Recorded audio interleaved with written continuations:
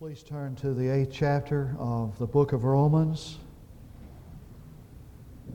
The 8th chapter of the book of Romans. I'm reading verses 31 and 32. I'd like to have a dollar bill for every sermon preached out of the 8th chapter of the book of Romans. Martin Lloyd-Jones preached 4 years out of the book of Romans, chapter 8. That's pretty amazing. 4 years. Verses 31 and 32. You might want to hold your Bible on your lap because I want to make reference to a couple of other places in a moment. What then shall we say to these things? If God is for us, who is against us? He who did not spare His own Son, but delivered Him up for us all, how will He not also with Him freely give us all things? Let's face it, there's a world of difference in the lives of Christians. There's some people who just seem to have a touch of God upon their lives. There's some whose Christian living is in an extra dimension. There's some who live nominal Christian lives. And there are others who live phenomenal Christian lives. Have you ever wondered what is their secret? Now, I have to confess that I'm a sucker to any book that has that word secret in the title. If I go in a bookstore and I see a display that says The Secret of Answered Prayer, I'm going to buy that book just like that. I figure that somebody's got the secret. I want to know what it is. The Secret of Success. How to be successful, the secret. I snatched that book up. So, what is the secret of this extra dimension of living that some seem to have? Is it prayer? How long? How much? Is it that they have an ability to get into the Word of God that I've not learned? Then I want to know how it happens. I want to know how they do it. I bet I know what it is. It's that they have experienced some charismatic experience. Something special has happened to them. And there's some people who believe, they set their whole theology upon the concept that there is something else, some second blessing, it's called. You start out with Jesus and you graduate to something better. You start with Jesus and you have to go beyond Jesus to find this other experience, charismatic experience. Well, I need to say right up front that the only resource of the Christian life is Jesus Christ Himself. That's the only source of the Christian life. In fact, the only person who can live the Christian life is Jesus Christ Himself. You start with Jesus, and you stay with Jesus, and you end with Jesus. Nowhere is that more prominent than in this verse of Scripture, this passage. For if God is for us, who against us? Now, to really get the key of that, we need to understand how the word for, F-O-R, is translated. Now, we translate that like this: if God is on our side, who can be against us? And our idea of the Christian life is a person who does his best with God's help. That's not how that word is translated. That word is translated best like this: if God is in our behalf, in our place, in our stead. The word for is in the place of, in the stead of, in behalf of. And it's translated in the New Testament as substitutionary. So it was said of Jesus that He came not to be ministered unto, but to minister, and to give His life a ransom for many. The word for there is He gave His life a ransom in the place of many others. If God is in our place, who is against us? If God is in my stead, my substitute, then I'm out of the picture.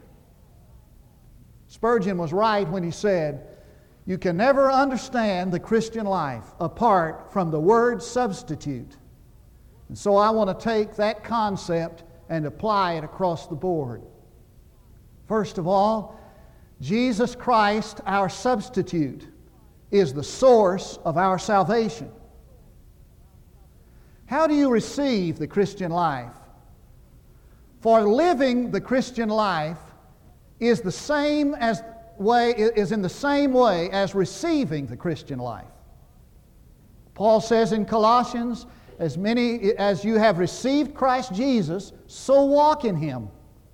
So that the nature, watch this, the nature of living the Christian life is the same as the nature of receiving the Christian life.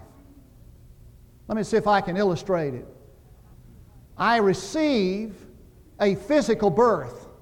Thus I live a physical life. And in order to have a spiritual life, in order to be spiritual, I have to first of all receive a spiritual birth. So if I can find out how I receive the spiritual birth, I've got some clue as to how I live the spiritual life, how I become a spiritual man.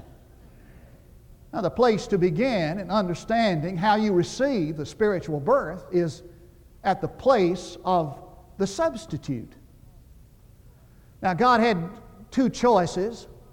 He could condemn the sinner, that's you and me, or He could condemn the Son in the place of the sinner. That's what He chose to do.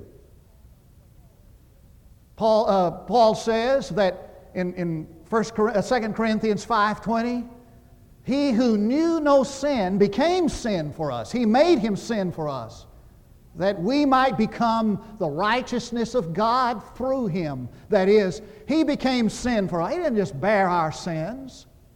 He played the part of the sinner. He took our place there in order that we might be made the righteousness of God through Him. The great exchange, my sinfulness for His righteousness. And Peter calls that the just suffering for the unjust. So that's the only way I could be saved, is that Jesus takes my place. That's the only way God could save me.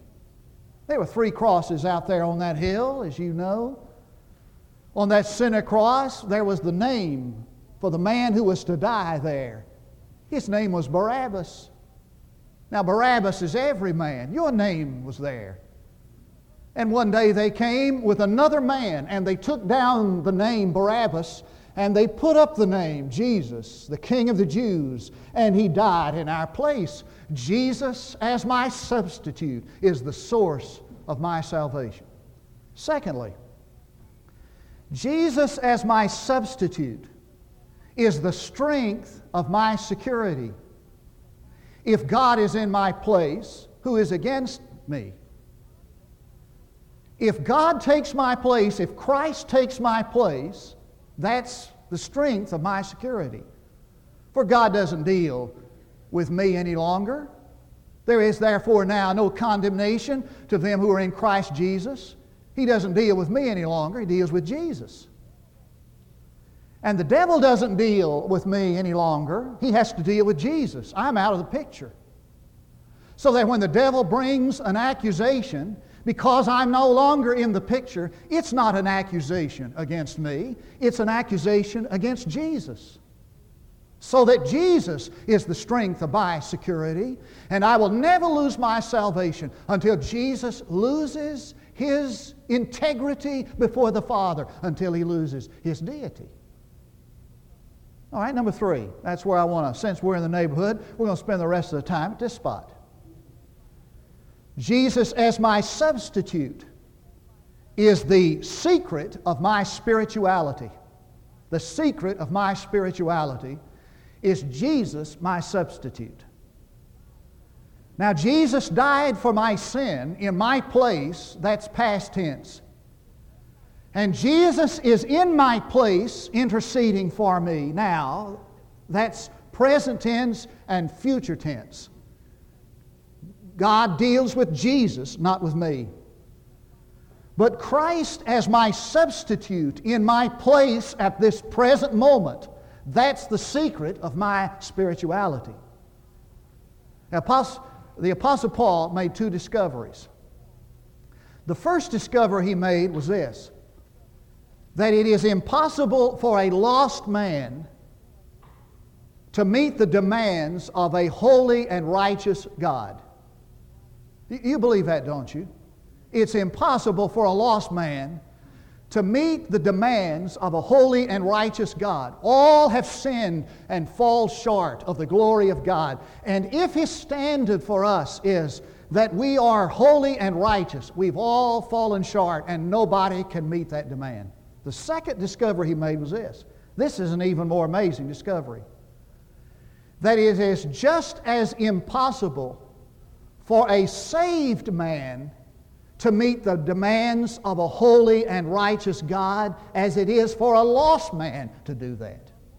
Now I need to say that again, because I sense that some of you said, what? That went right past.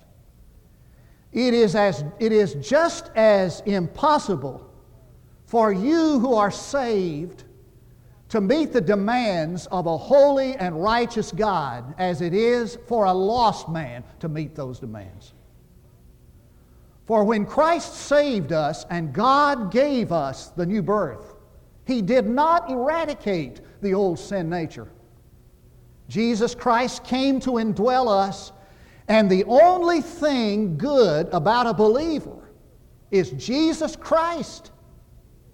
For if Jesus withdrew Himself from me, I'd go right back to the old Adamic nature. I've not learned to live better when I became a Christian. I've not learned how to live a better life. That has nothing to do with it. For the demands of a holy and righteous God are as impossible to me as before I was saved. So how is it possible? What's the secret? Well, I want you to take your New Testament, and everybody needs to do this. I don't want to ask you often to search through the Bible. We don't normally do this. So you need to open your Bible. If you don't know where these books are, there's an index. I've said before, a lot of times if I'm ever in a speaking conference and sitting on the platform, the preacher always says, now I want us all to turn to the book of Nahum or something like that. I have absolutely no idea where it is. I kind of know where it is, and I'm up there thumbing around. I hate to look at the index. It's a preacher up there. But it's okay if you look at the index. We're going to look at the book of Colossians. Okay? The book of Colossians.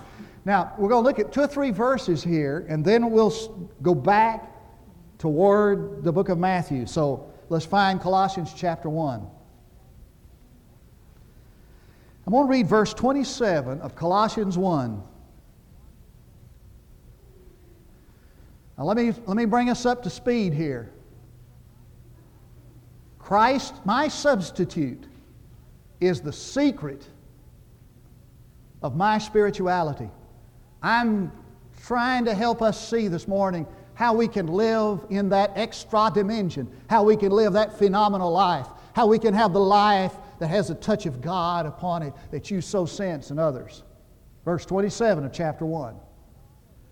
To whom God willed to make known what is the riches of the glory of this mystery among the Gentiles, which is, here's the mystery to the Gentiles, the mysterion, the revelation of God, that which is known only by revelation divine, which is Christ in you, the hope of glory. Now, most of us translate that verse like this: Christ is in me, and that's my hope of going to heaven. Doesn't mean that at all. Forget that. It means this: Christ in you is glory's hope for you. So that all glory has this hope for you, and that is Christ in you. And the only hope that glory has for you, God has for you, is that Christ is in you. Hallelujah. Now, if I read this Christ in me is my hope of glory, that one day I'll get to go to heaven. I mean, there's some doubt about that. There's no doubt in this verse. It's glory's hope for you. That is, Christ indwells you. And all of heaven stands on its tiptoes this morning, looking out over the battlements, thinking to themselves, Christ is in them. That's their hope of glory. All right? Let's look at a second verse. Chapter 3, verse 4. When Christ, who is our life, is revealed, then you also will be revealed with Him in glory. Now, take a pencil and underline the words, Christ, who is our life. You know another verse of Scripture that reminds you of that? Yeah. For me to live is Christ, and to die is gain. I am crucified with Christ, nevertheless I live, yet not I, but Christ lives in me. And the life that I now live in the flesh, I live by faith in the Son of God who delivered Himself up, who loved me and delivered Himself up for me. Christ is my life. Now, what does that mean? It means that the life I'm living is Christ's life living in me. It's Christ living in me. That's the hope of glory. All right, chapter 3, verse 11. New Testament is translated all. If Christ is all and He is in you all, then what does that say? It says that everything you need, you have already. I'm not looking for a second blessing. I'm just trying to live up to the first one, to be honest with you. I'm not trying to find some charismatic experience. Have no desire to seek some charismatic experience. I have all that I can ever get. If I lived to be 1,000,000,000 years, 1,000,000,000 years in heaven, I'd have no more then than I have right now. Christ is all and He's in me. Does that make sense? Have you noticed that everything that a person really needs in this life, Jesus has been called? You're hungry? He's called the bread. You're thirsty? He's called water. You're lost? He's called the way. You're ignorant? He's called the truth. You're dead? He's called the life. You're a zoologist? He's called the Lion of the tribe of Judah. You're an archaeologist? He's called the Rock. You're a botanist? He's called the Lily of the Valley. Everything that is important to you, that you need, He is. Now, what does that mean? It means that there is nothing in this life that you will ever need that He does not supply and have. And He's in you. Now, when they came to Jesus and said, there's 5,000 people out here and they're hungry and they don't have anything to eat. We need to send them home for lunch and then they can come back and hear you. And Jesus said, no, you set them down here and I'm going to feed them. Well, we got 5 loaves, 2 fishes. So they fed the 5,000 with 5 loaves and 2 fishes. Now, I don't know what else there is in that story, but this. I know this, that you don't have to go anywhere else to find everything you need. In Jesus Christ, you have it already. He is all and in all. You just need Jesus. All right, let's look at one or two more. Chapter 2, verse 9 of Colossians. Stay right in Colossians.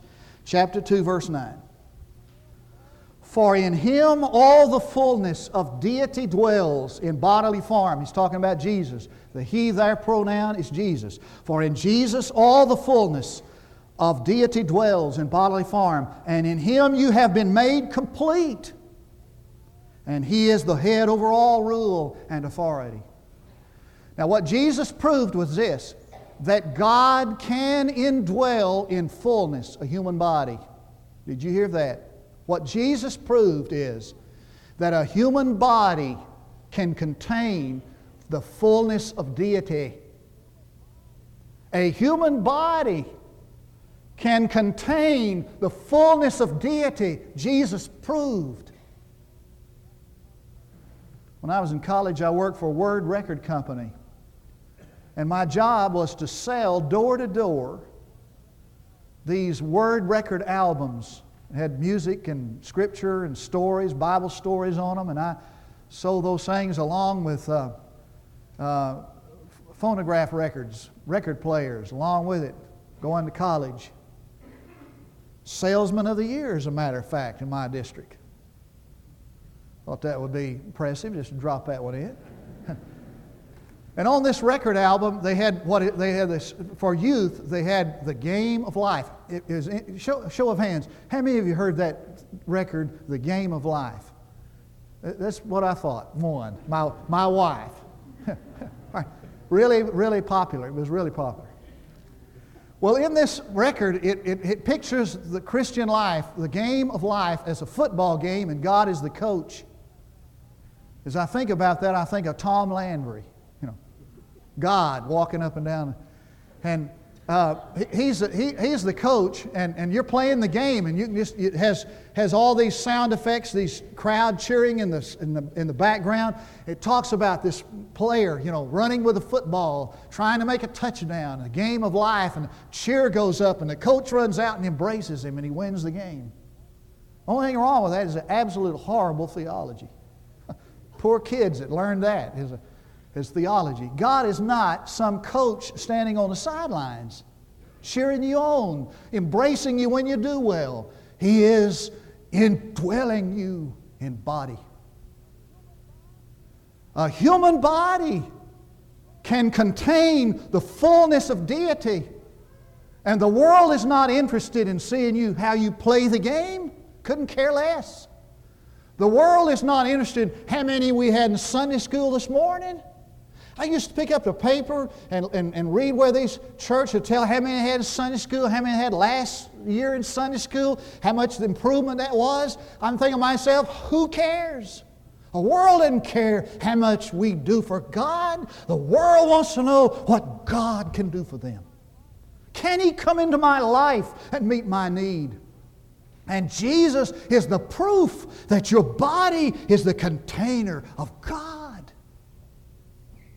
Now, I heard about a guy who had this little saying on his desk, a little phrase, "For this I have Christ."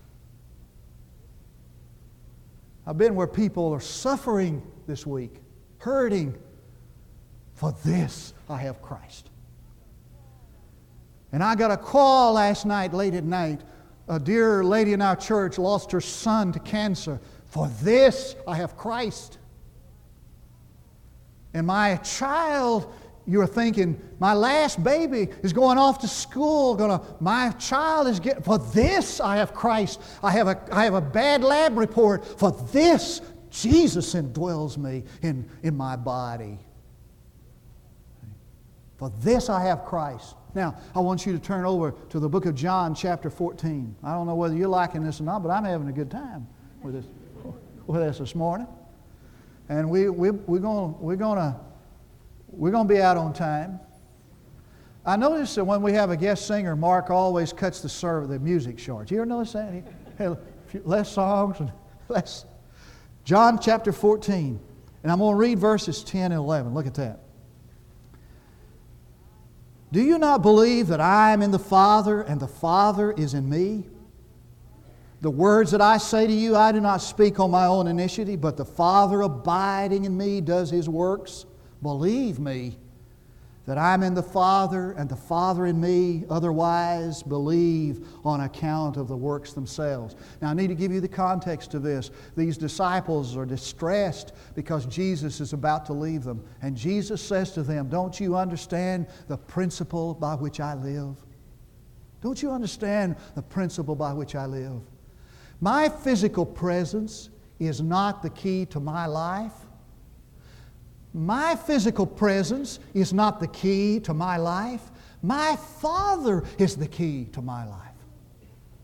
So my physical absence is not going to make any difference. As a matter of fact, He says, when I get out of here, you're going to do my works, and greater works than I did you're going to do. It's not a matter of my physical presence. It's a matter of the presence of the Father who indwells you. Listen, your body is the container of the fullness of God.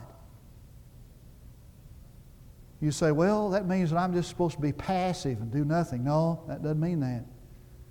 For the most the busiest person on earth was Jesus Christ for 3 years.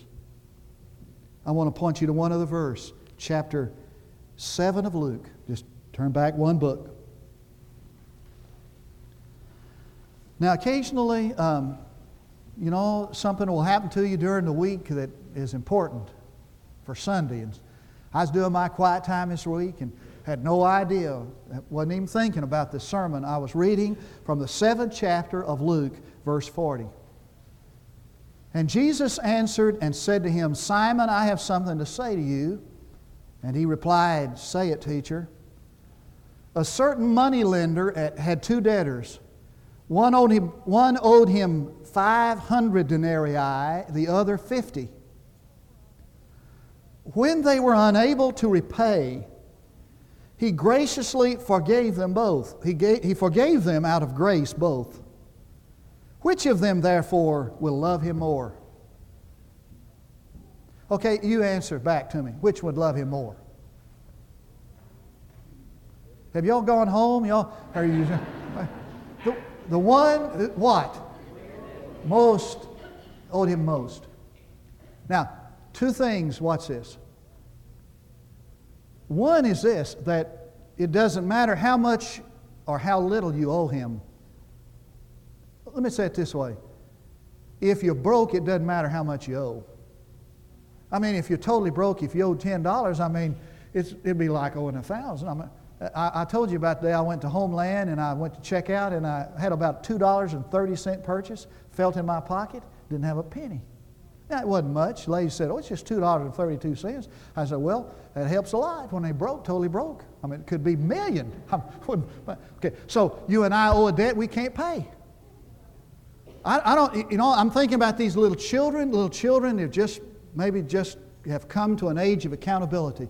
They haven't lived like some of us have lived. But it doesn't matter. If you owe a debt you can't pay, how big the debt is. All right, second thing about this is that the motivation for loving him is not in order to get him to cancel the debt. The motivation for loving and serving him is because he's already canceled the debt. Now what he's saying is this.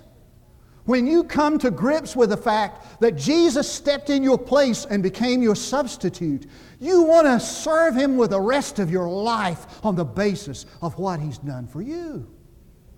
That's the motivation. A response to his love, a loving response to his love. So you say, well, if I believe like you did, Pastor, I'd do nothing. Well, that's not right. The more you know how much he's done for you, the more you serve him. That's the whole motivation. That's the secret of my spirituality. Now, I haven't been too many places in the world, but one of my favorite places to visit is the National Art Gallery in London, England. Now, I'm not trying to tell you that I'm a real connoisseur of art or all that stuff, but I love to go to the National Gallery of Art in London, England. Been there 2 or 3 times, matter of fact. One day I was standing there looking at one of those famous paintings by Van Gogh, and a guy came up with his wife and stared at the picture and said, "Man, what a brush. Wonder what kind of brush that was. Wow, what a brush." And while they were standing there saying, "Man, what a brush," another person came up and stood and said, "Wonder who painted that." And this guy said, "Well, look down in the right-hand corner there, the name of the brush is there." And they bent over and they looked. That's ridiculous, isn't it? You see, it wasn't the brush. It was the artist whose name was down in the right-hand corner. It was the artist, not the brush, who received the glory for that painting. You know what you are? You're the brush. And when you understand that you place yourself at His disposal, He takes you like a brush of camel's hair and splashes you on the canvas of the world. And who gets the glory? He gets the glory. You can stop trying to be the one. For the secret of your spirituality and mine is Christ, our substitute. Would you like to know Him this morning? Would you like to come to accept Jesus Christ as your Savior and Lord? Would you like to place your life at His disposal today and see what will happen? For this I have Christ. For this I have Christ. Would you like to come today and do that? Then you join me in this prayer. Every head bowed, every eye closed. No, please, no movement, nowhere, please. If you've never accepted Christ as your personal Savior, would you say these words after me in your heart? You don't have to say them out loud. Lord Jesus, I believe that You are the Son of God, crucified, buried, and raised. And by faith I trust You and accept You as my Savior. By faith I receive the new birth. By faith I commit my life to Your Lordship, to be my boss, to take in Your hands this life as a brush. Thank You, Jesus, for saving me. Look here, would you?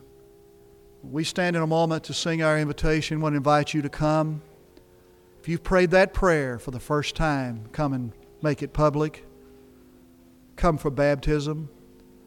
Maybe you need to come this morning and place your life in the church. Or maybe you've misunderstood and you've tried your best with God's help to live for Him, and it's just been a miserable and exhausting experience. You want to do it the right way. While we stand to sing and the choir sings, we invite you to come. On the first word, would you come?